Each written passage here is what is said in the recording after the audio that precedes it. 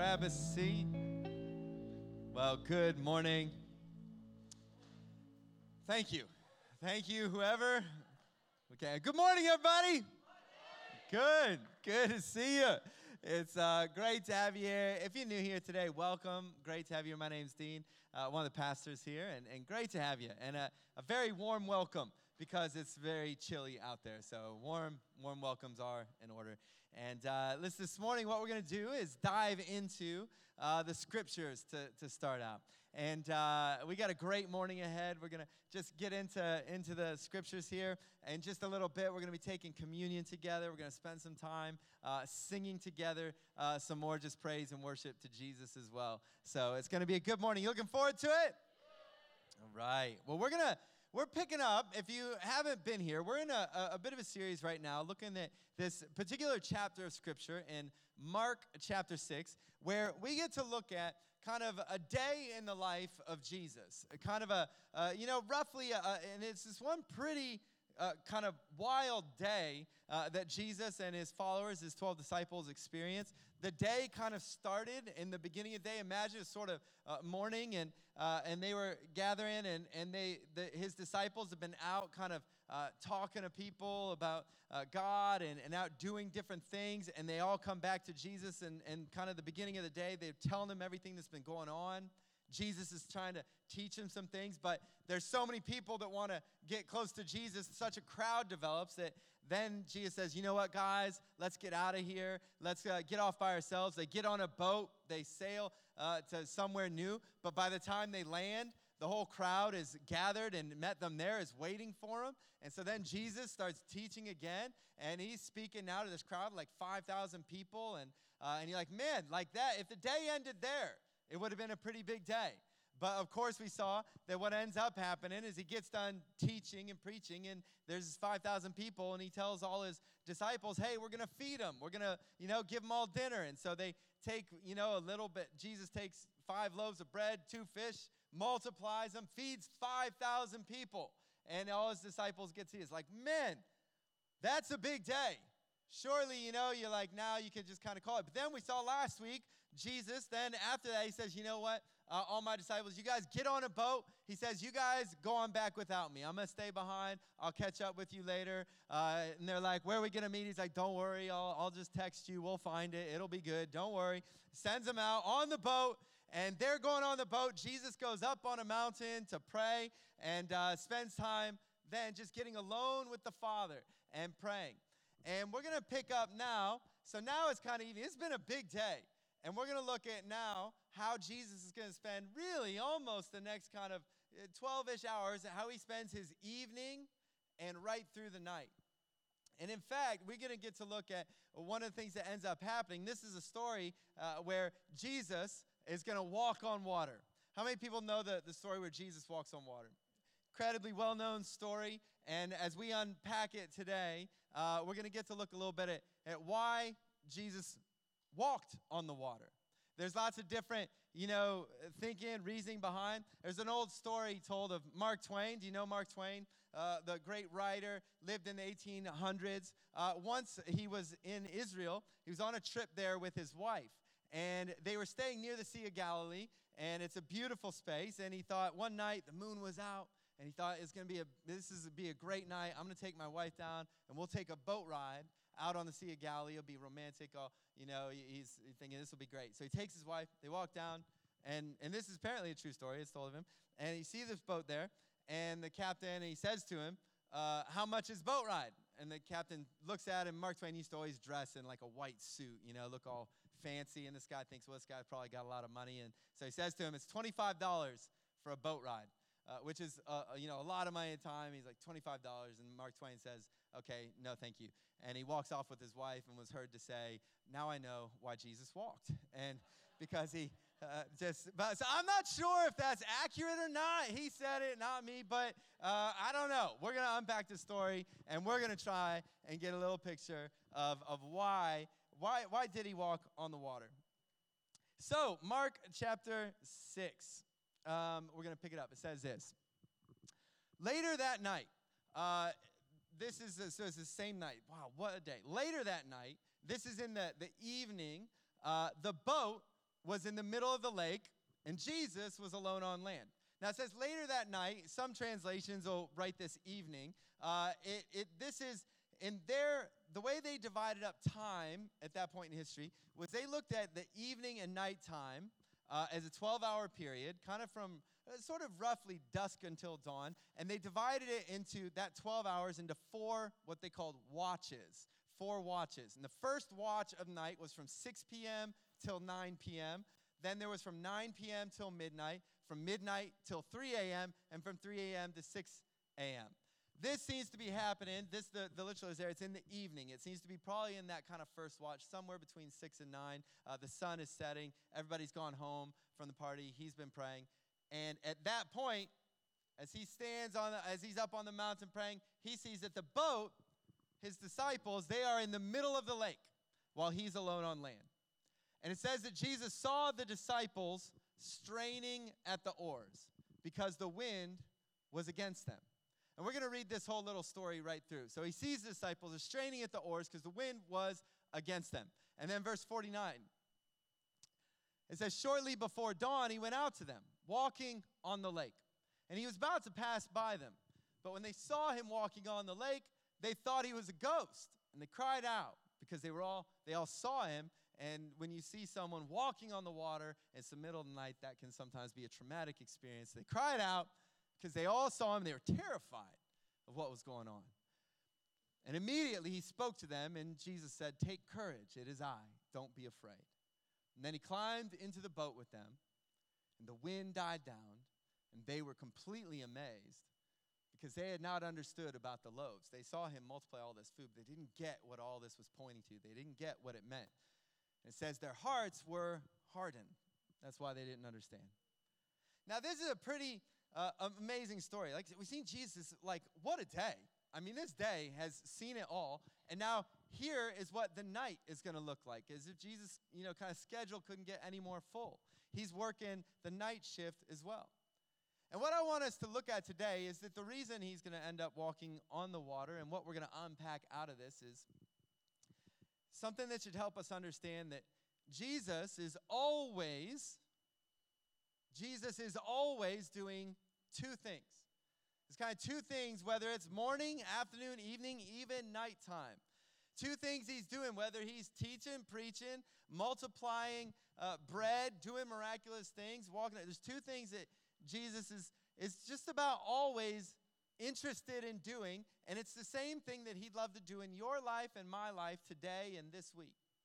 Jesus is always 24/7 revealing himself and refining us. He's always at work revealing himself and refining us, showing us who he is and shaping us into who he desires and dreams us to be. And we're going to see how that kind of works as we look through this story. It's amazing. It's a few short verses. We read it that quick. This probably is summarizing something that could have happened on the long end over just shy of a 12-hour period, or on the short end, probably 8 hours, 9 hours. We read it in a few short verses, but it's what happened on this particular night. Now, I want us to see that the first thing you see about this story that has to stand out to us, that Jesus is going to be revealing himself in this moment, on this night, in a situation where they are, we're just going to call it against the wind. The setting of this story is a setting of being against the wind. You've got Jesus' disciples, and so they follow him. They're around him. They're learning from him. But where Jesus is going to send them is right out into what might be called a situation of adversity. It tells us, if you remember back in the beginning of that, it says the setting for the story is going to be the disciples are out there. The boat is in the middle of the lake. It's in the middle of the Sea of Galilee. It's probably, I think, roughly sort of 5-mile type stretch where they were trying to go. But they are out there, and it says they are straining. They are struggling. The word that it's used for saying, this is how they're feeling out there. They are almost tormented at the oars. They're out there trying to make some progress, trying to get where Jesus told them to go, but they're going against the wind. They're in a situation where it's like, the wind is just against them. Now, the reason I think this is kind of so helpful is because, this story is obviously about even more than just, the disciples getting across that lake. The reality is that all of us know what it's like in life to be trying to get somewhere only to feel at times like you're struggling against the wind. I love to play tennis. When I moved to Perth, I found out this is one of the windiest cities in the world. It literally is one of the 3 windiest cities in the world. And I found that out quickly because if you've ever played tennis, it's like there's nothing more frustrating than when you're like playing against the wind. Anybody ever play tennis? Enjoy it? And you're like, you're trying to hit a ball and you're like, I'm good at this. I mean, that's how I talk to myself. I'm like, I'm so good at this. Normally I can hit it so hard. I don't know why I'm not on TV, but for some reason I'm not. But, you just like, but then you're like, no matter how hard I swing, no matter how hard I load up on, no matter what I do, I feel like it's going nowhere. Like I just gave that shot everything I got, and it went like nowhere. That's what it's like when you're going against the wind. These guys are in a situation, they're trying to row their boat somewhere. They're struggling against the wind. Have you ever had a time in your life where you feel, if you're a follower of Jesus, that you feel like Jesus has called you somewhere? He said, go there. And yet no matter how hard you struggle feeling like I'm trying to go there, I'm trying to reach that point, like I'm just struggling against the wind. Like it's just hard. It feels like no matter how hard I try, I'm not getting anywhere. They're in the middle of the lake. Imagine that frustration if you're one of these disciples. You're in the middle of the lake, and it's like no matter how hard we row, we're not getting across this lake. No matter what he's saying to do, we're just stuck right here. Every one of us probably has places in our life we can relate to this. Places we are hoping for a breakthrough. Places we are hoping to get somewhere. There's things that we were pursuing or dreams we had or things we feel Jesus called. Sometimes we feel like Jesus called me to this, but man, if he called me to this, it shouldn't be this hard. But Jesus had sent them straight into the wind. Now, the amazing thing about this is because, and what we realize from this story is there are certain things that Jesus can only kind of reveal about himself, can only show us about who he is when we are against the wind. Jesus revealed something of who he was when he multiplied all the bread and the fish that day. He showed what he could do. And those are fun moments in life when Jesus takes, a little bit of bread and a little bit of fish and feeds 5,000 people. And you see something, it's like, and everybody's full, and this is like this incredible moment. And those moments, they show us something about Jesus. But can I tell you something? The moments when we find ourselves on the middle of lakes, feeling like we're getting nowhere, struggling against the wind, the reality is those can be moments where Jesus can reveal some things very uniquely to us. It tells us that then it was about the 4th watch of the night, or just before dawn, Jesus comes walking to them. And why does Jesus come walking to them? And it has this kind of unique phrase. It says, it looks like he was maybe about to pass them by. We'll pull that verse up there. It says that, as they were rowing, here's them. It says that, it's just for dawn. He's about to pass by them. Now, you're in this boat, and you're rowing, and we kind of read that, like, what is that? Was Jesus, like, just about to pass by them? Like, was he just going to walk right by them? Like, you know what? Sorry about the boat, taking a shortcut, I just thought this would be a little bit easier. Or, you know what, actually, it's been a bit of a busy day. I didn't get all my steps in today, and I've been tracking, and so I'm just going to kind of keep on. Why is he passing? What is with that phrase? And there's lots of different ideas or thoughts on this, but one of the things that actually you know is so often in the scriptures, whenever you see this phrase, pass by, it was often used in the Old Testament of different moments when God would do something unique to kind of manifest who he was, to show who he was. There's all kinds of moments where it talks about God is about to pass by. It's a way of saying you're about to see God do something amazing. Moses is one of the most famous examples who, kind of says to God, I want you to show me your glory. I want to see more of you. I want to see if, and God says to him, you know what? here's what I'm going to do for you. You can't quite grasp all of me, but I'm going to put you in the rock. I'm going to hide you behind a rock, and then I am going to what? I'm going to pass by. My glory will pass by. It's a phrase that's often used when God is going to show something about himself. You see, in this moment and walking on the water, Jesus is going to reveal to them that he is supreme, that he is above the laws of nature because he's the one who created nature. He's going to reveal to them, they're out there just frustrated at these wind and these waves. They're frustrated by it, and they're probably starting to feel like, oh man, what are we even going to do out here? But Jesus is going to show them that I am greater than this. Jesus is always at work in our circumstances, good, bad, or other, wanting to show us more of who he is. And in this moment, he was showing them more of his greatness, more of his power. One of the things that we sometimes use this phrase, of somebody who can just, it feels like do anything, they could walk on water. Like it literally was a way of demonstrating, he can do anything. Nothing too hard for him. And here's the amazing thing is that he's going to, and he's been at work. And here's the crazy thing. Jesus was always, and just remember this, always, like Jesus, whatever circumstances you're in, he's always wanting to show us more of who he is. He'd done this with them before. Do you know, in this moment, the disciples had even been through a similar situation once before. They had seen Jesus calm a storm when one night they were out on the boat, and the storm was so bad that they thought they were going to die.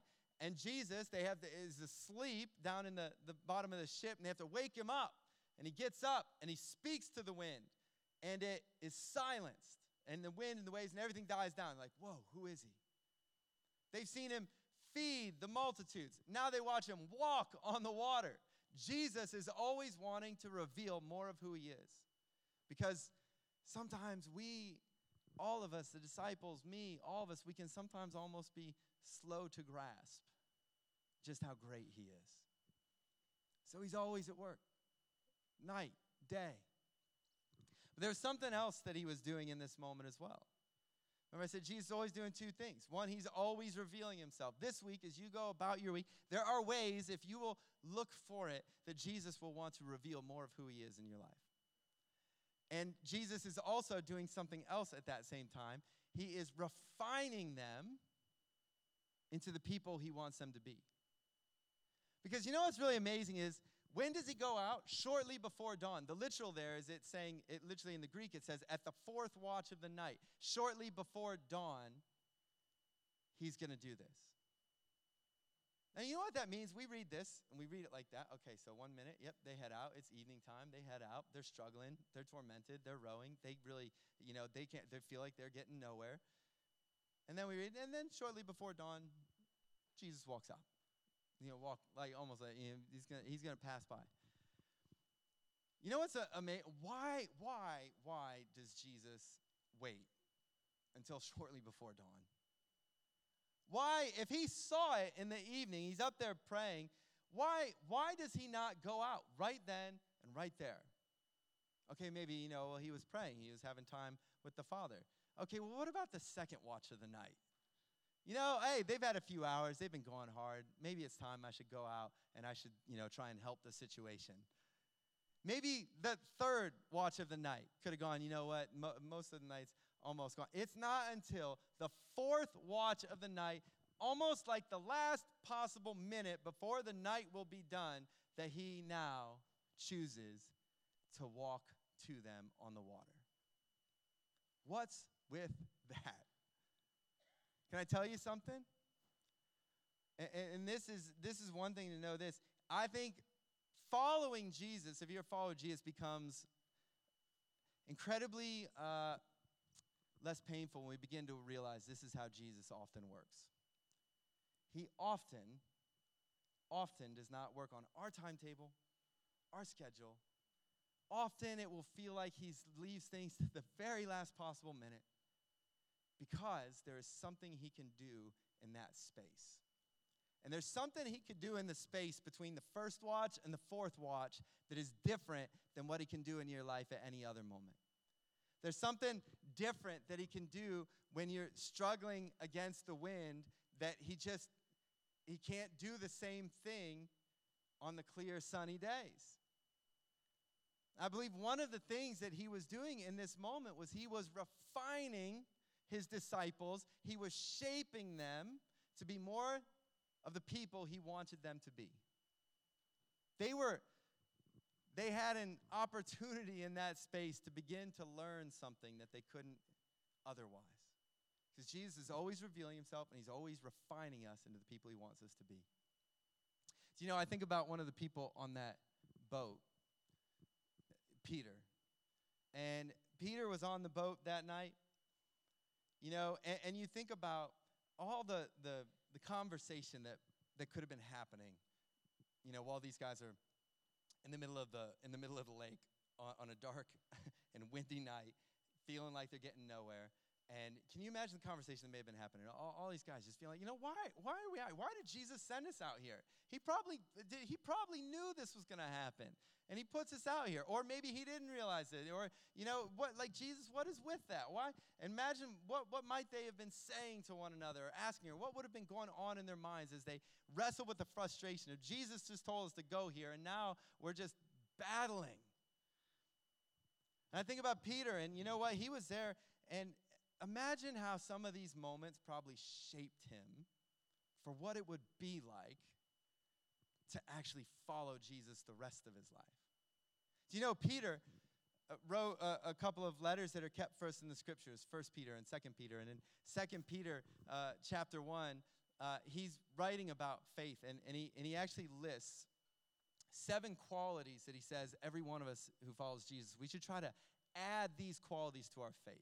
That we have faith in Christ, and Peter goes on to list kind of 7 qualities that he says, if you add these things to your faith, if you become this kind of follower of Jesus, if you add these qualities into your life, these qualities will keep you from being, what Peter says, ineffective and unproductive in your knowledge of Christ. He says, if you'll add these things to your faith, if you become a certain kind of Christ follower, this will keep you from being ineffective and unproductive. In other words, your life will actually make a difference for Christ. You won't just know Christ, but your life can be used by Christ. And he lists 7 different qualities, and you know what one of them is? Perseverance. Perseverance. How many of us think, you know what? The thing I want most in life is perseverance. That's just Jesus. Could we work on perseverance this week?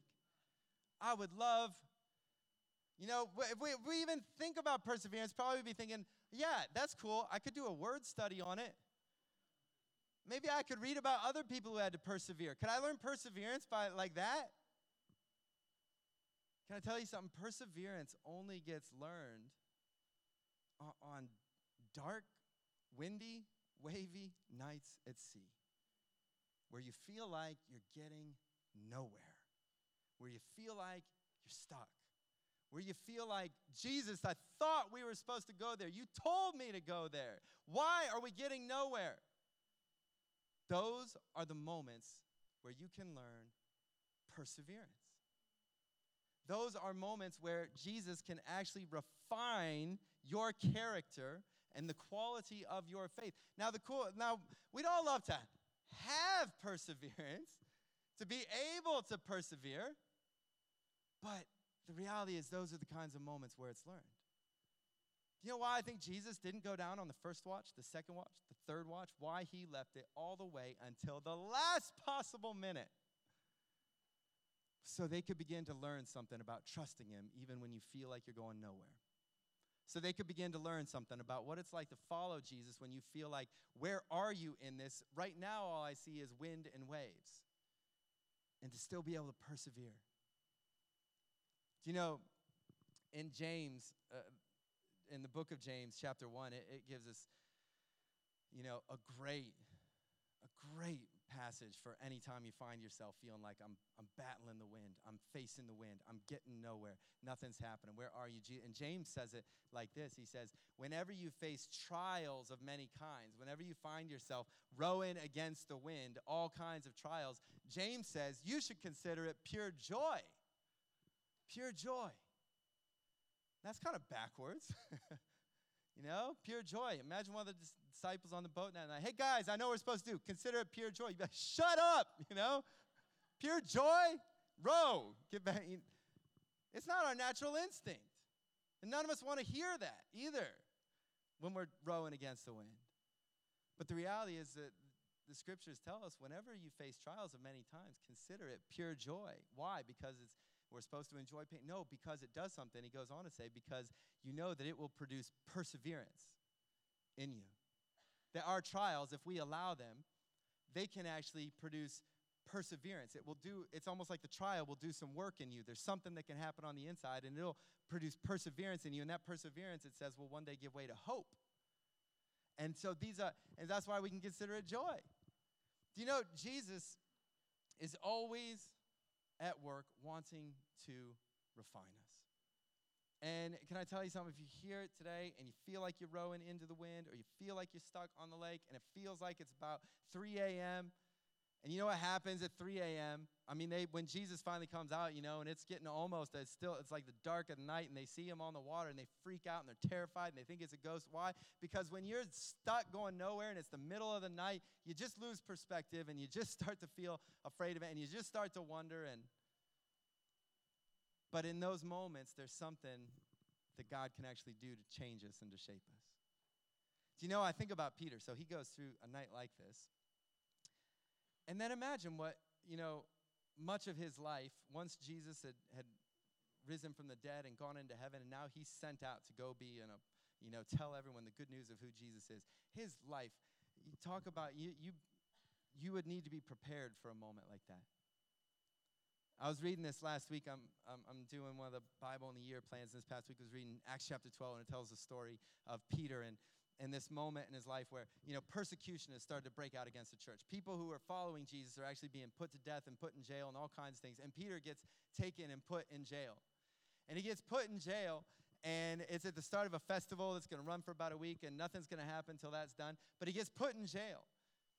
And now here's Peter, and you're in jail. And imagine for a moment, you're Peter, and you're in this situation, and you've been put in a jail cell. And there's no, this is, turn of the millennium, ancient Roman jails, and you're chained between a couple guards. You've maybe got a rock for a pillow at best, and you know that your life just hangs in the balance, that when you go to trial, they could decide anything they want to do with you.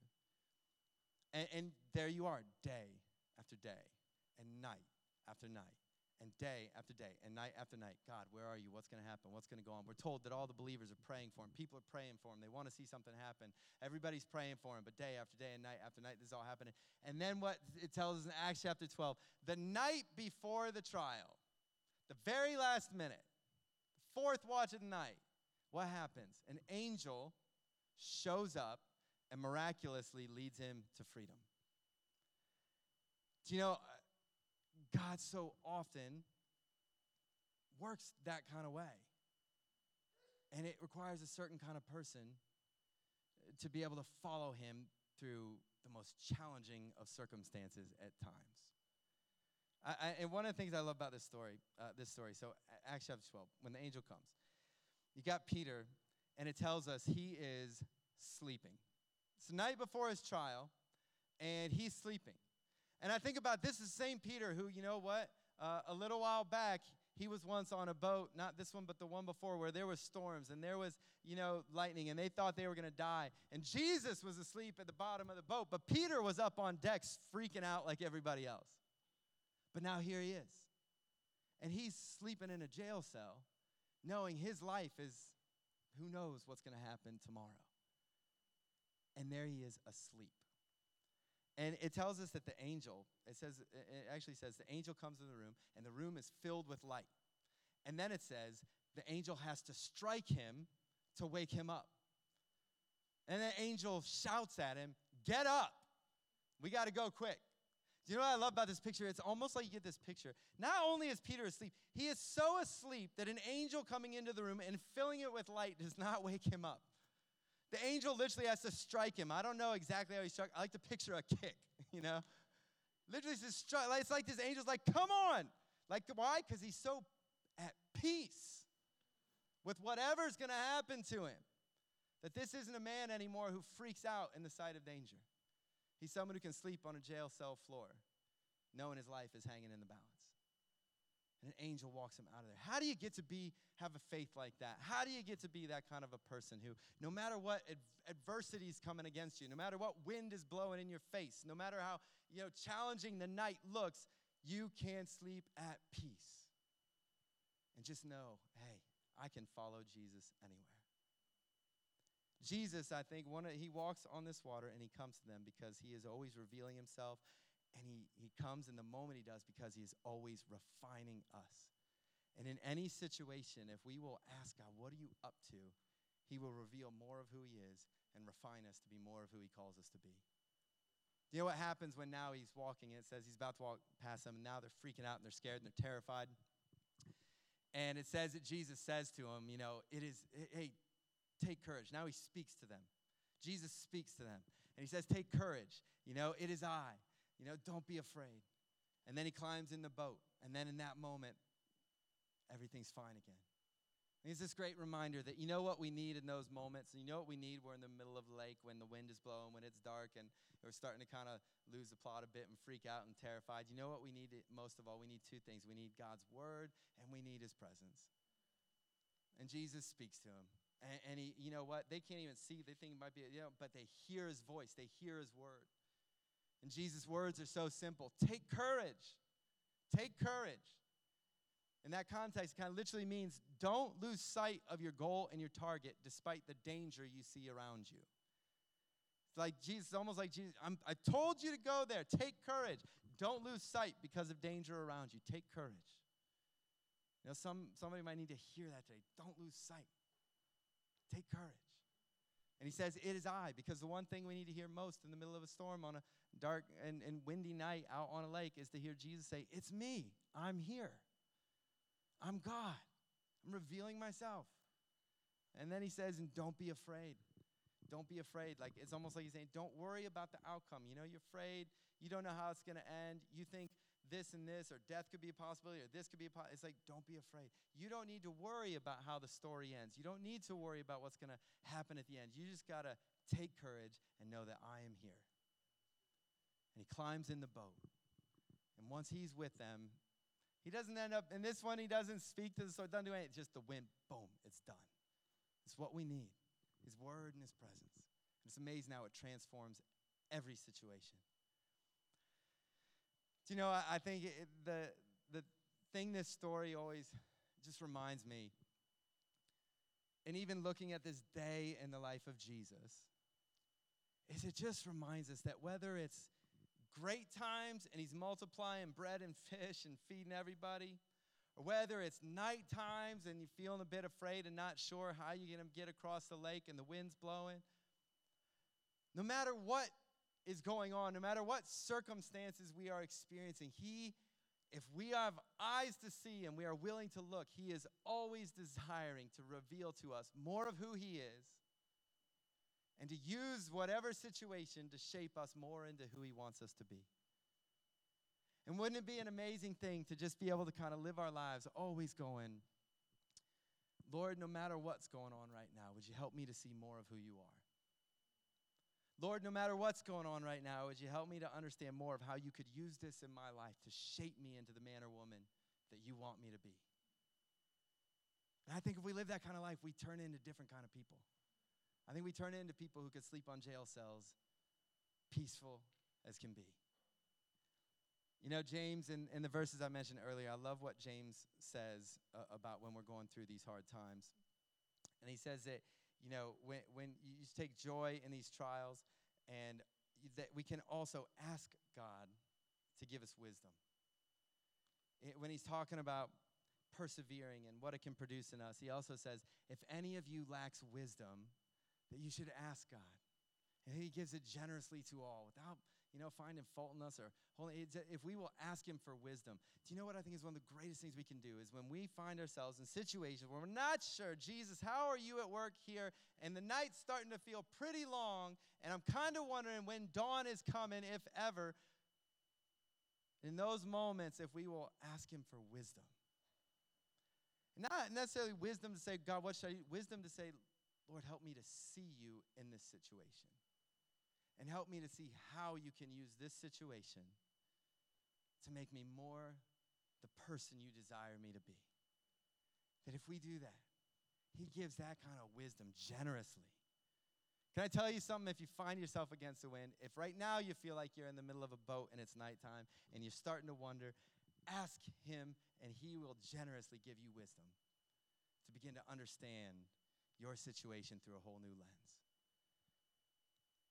Today I just want to encourage us. In a moment, we're going to take communion together. And this is a moment we see the bread, we see the cup, and it reminds us of who Jesus is. It reminds us of all he's done. We're reminded by the bread of his body broken for us, the cup of his blood poured out for us, and that actually because of what he has done, we can know God. That actually when we talk about coming to God, praying to God, asking him to give us wisdom, we've been brought back into relationship with him when we put our faith and our trust in Jesus and say, I want to follow you for all my life. And it's a moment that as we take this together where we can connect with him, where we are reminded that actually God is here. God is present. He's present in your life and present in mine. And he longs for us to say to him, Lord, would you help me to see more of who you are? And Lord, would you help me to see how you can use whatever's going on in my life, good times and bad. Would you help me to see how you can use this moment to shape me more into the person you dream me to be? And so the team's going to come up, and in a moment, we're going to spend some time singing to God, reminding ourselves of who he is. And during this time, whenever you like or are ready, I want to invite you to come and to take a piece of bread and to take a cup. And you can take that back to your seat, or if you want, you can gather with some people you came with. If you want to pray together, you can just grab it and go back to your seat and have a moment to just pray and to say, Lord, I believe you're here. And I want to, right now, I want to just thank you for what you've done in my life. And I want to surrender to whatever you're doing in my life. I want you to reveal more of yourself to me. I want to know you more. I know I don't know it all. You know what it says? It says the disciples' hearts were hard. That's why they were missing it. They were missing what Jesus was doing, it says, because their hearts were hard. What that means is it's like saying they were unable or unwilling to take in new information about who God is. Their hearts were hard. It's like they were seeing all the power and all these amazing things happen, but they weren't getting it because there was something in their heart that was just like, I don't know, there's something going on, but that's not how I think God should. Can you tell you something? The thing that will keep us from allowing God to show us more of who he is, the thing that will keep us from becoming more of those people is if our hearts are too hard to say, Lord, would you teach me in this moment? If we find ourselves going like, Lord, I just feel like, God, if you're there, you should just fix this. You should come down right now and fix it. And if he's not, and we just sometimes grow frustrated, well, forget it, Lord. That's not what I thought you should do. You know what? If that's a hard heart, and we'll miss what he could have shown us in that moment. But a soft heart just says, Lord, no matter what, help me to see more of who you are. Lord, no matter what, show me how you could use this to grow me into the person you want me to be. And this is a moment where we just come with soft hearts before God. We just come with soft hearts and say, Lord, we thank you for who you are. We surrender to who you are. Pray that we know more of who you are. Lord, I want to be more the person you want me to be. It's a moment we just celebrate who he is. So as we sing, I want to encourage you to just come, take the bread, take the cup, thank him, pray. You can take it back to your seat. If you'd like somebody to pray with you while we do this, you can come right over to this side. Myself and some of our prayer teams will be over here. If you think, you know what, this is a moment where I want to ask God for wisdom, or I want to be able to hear his voice saying, I'm here. We'd love to just pray with you. But this is just a great chance for every one of us to have some quiet and some space to just connect with him, to believe he's here. Would you stand with me?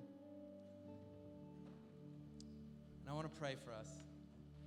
And then we'll just go into this time, meeting with him, singing to him. Lord, we thank you right now that you are the Lord of the wind and the waves, creator of all, maker of all, the one who loves us and desires us to know you, to really know you. Lord, I pray that even in these moments we have today, and even as we come to the table you have invited us to, that you would reveal more of who you are to each one of us. Yes, Lord. You would begin to just reveal to us more of your love and your grace and your mercy in our lives. And that, Lord, you would just allow us to hear that voice that lets us know you are here, you are with us. So, Lord, we come before you, grateful for who you are. Thank you, Lord. It's in your name we pray, Lord Jesus.